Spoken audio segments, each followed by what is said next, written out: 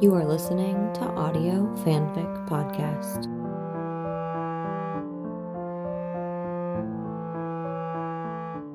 Sunshine by Skip Hence on AO3. He's making an example of them. That much is painfully clear. Kragen's always been generous with the long leash. Let them run their investigations by their own book, as long as they get results and no one gets hurt in the process. But sometimes that leash is just long enough for them to hang themselves. A bust gone wrong. An officer shot, not fatally, not even seriously, but shot in the shoulder nonetheless, had to be carted out of there on a stretcher with pale lips and eyes wide with pain, and a perp evading capture, slinking off into the crisp fall night.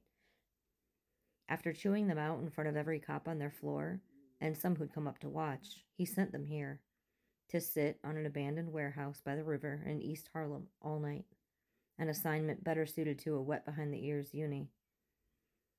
But after 30 minutes of bitching, they settled in, and the night took a turn, and they found themselves right back where they used to be, back before Gitano and Oregon, back before Valerie Sennett and a 4 a.m. text message and a suggestion of breakfast that turned into a come upstairs, back before they spent their nights wrapped around one another and their days shrouded in guilt.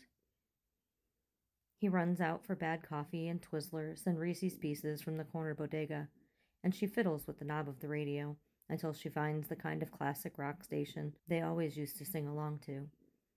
They sit with the windows down until the night air grows too cold, and then they hunker down with the heating on. They play the country game and guess what song, and when the clock ticks over to a new day, they break out would you rather.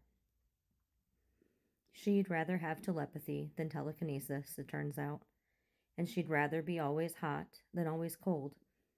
He'd rather give up beer than give up coffee, and have a third nipple than an extra toe. They keep it deliberately light, the way it used to be. But the night wears on, and they tire of their games, and their mood shifts, as it always does these days. She leans across the console to steal another Twizzler, and the scent of her hair fills his nostrils. He rolls up his sleeves, and she presses her thighs together. How much longer? She checks her watch. Not long. You smell so fucking good. Her head lolls towards him on the headrest, dark pools of her irises gleaming at him in the shadows. She begins to unbutton her shirt, slowly, baring inch after inch of golden flesh and the white lace of her bra. He watches, mouth dry. We can't do this here. She glances around. Here seems okay to me. The street is empty, true enough, and has been all fucking night. But they're in their goddamn police-issued sedan, and they're already in enough trouble with Kragen and... Oh, but she's reaching behind herself now, unhooking the bra and sliding it smoothly down her slender arms, dropping it into the footwell before moving her hands to her pants. Liv. Front seat or back? They clamber into the back, and he's grateful they took the time. Here he can spread her out properly, sink to his knees on the worn carpeted floor and tug her panties off, burying his face in her. She's smooth and bare beneath his tongue, something he was unfamiliar with before her, something that never fails to fill him with a schoolboy thrill. He licks the length of her, spears his tongue inside. She's the best thing he's ever tasted, and sometimes he fears he'll never have his fill of her. Her fingers rake through his short hair, locking him in place as she writhes on his face. The windows fog up with their panted breaths, and she comes with a fierce cry, her foot kicking out and connecting hard against the glass. Come, she pants after, reaching for him. Come up here. He covers her body with his own, the wet tip of his cock sliding through her slick. He hesitates. They're hit and miss with protection these days, and it always sends a low thrum of desire deep through his gut when they risk it, when he imagines what their split-second decision might bring to them, but he doesn't like to assume. Then her heels dig into the meat of his ass, urging him forward, and he sinks into her with a long, low groan. Fuck. He never expected to find heaven between his partner's thighs. When he buries to the root, he pauses, breathing hot air on her neck, planting a row of kisses along her collarbone. Then her voice finds his ears. Fuck me. Sometimes he still can't believe it. He can't believe that he gets to have her this way. Can't believe that it can be this fucking good every single time, as she clenches her muscles around him and whispers filth into his ear. As she angles her hips up to meet his, and her long fingers find his nipple and squeeze in rhythm with his thrusts.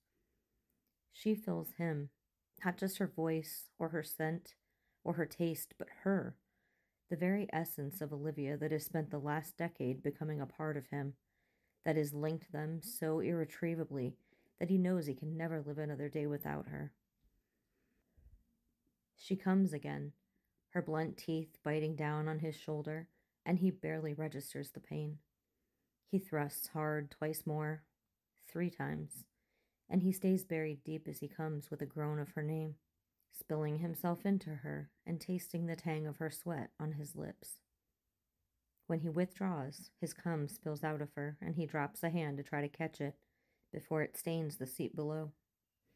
He gathers the milky fluid on his fingers, and he can't resist feeding it back inside her, making her hiss at the touch to her sensitized flesh.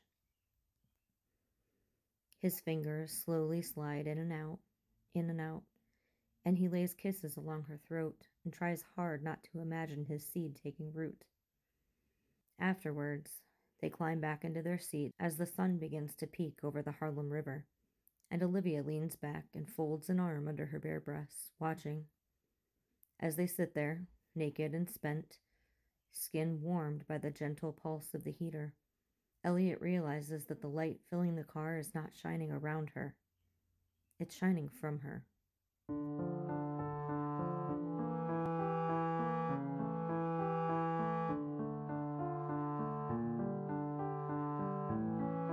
If you like this story, please follow the link to the writer's page and leave some love. Kudos, comments, or subscribe. They'll love hearing from you. Then you can head over to our Patreon page and contribute to Audio Fanfic Podcast. As a member, you are granted early access to 1 new story per month. That's www.patreon.com/audiofanficpod. Thank you for listening, and remember, the stories are out there.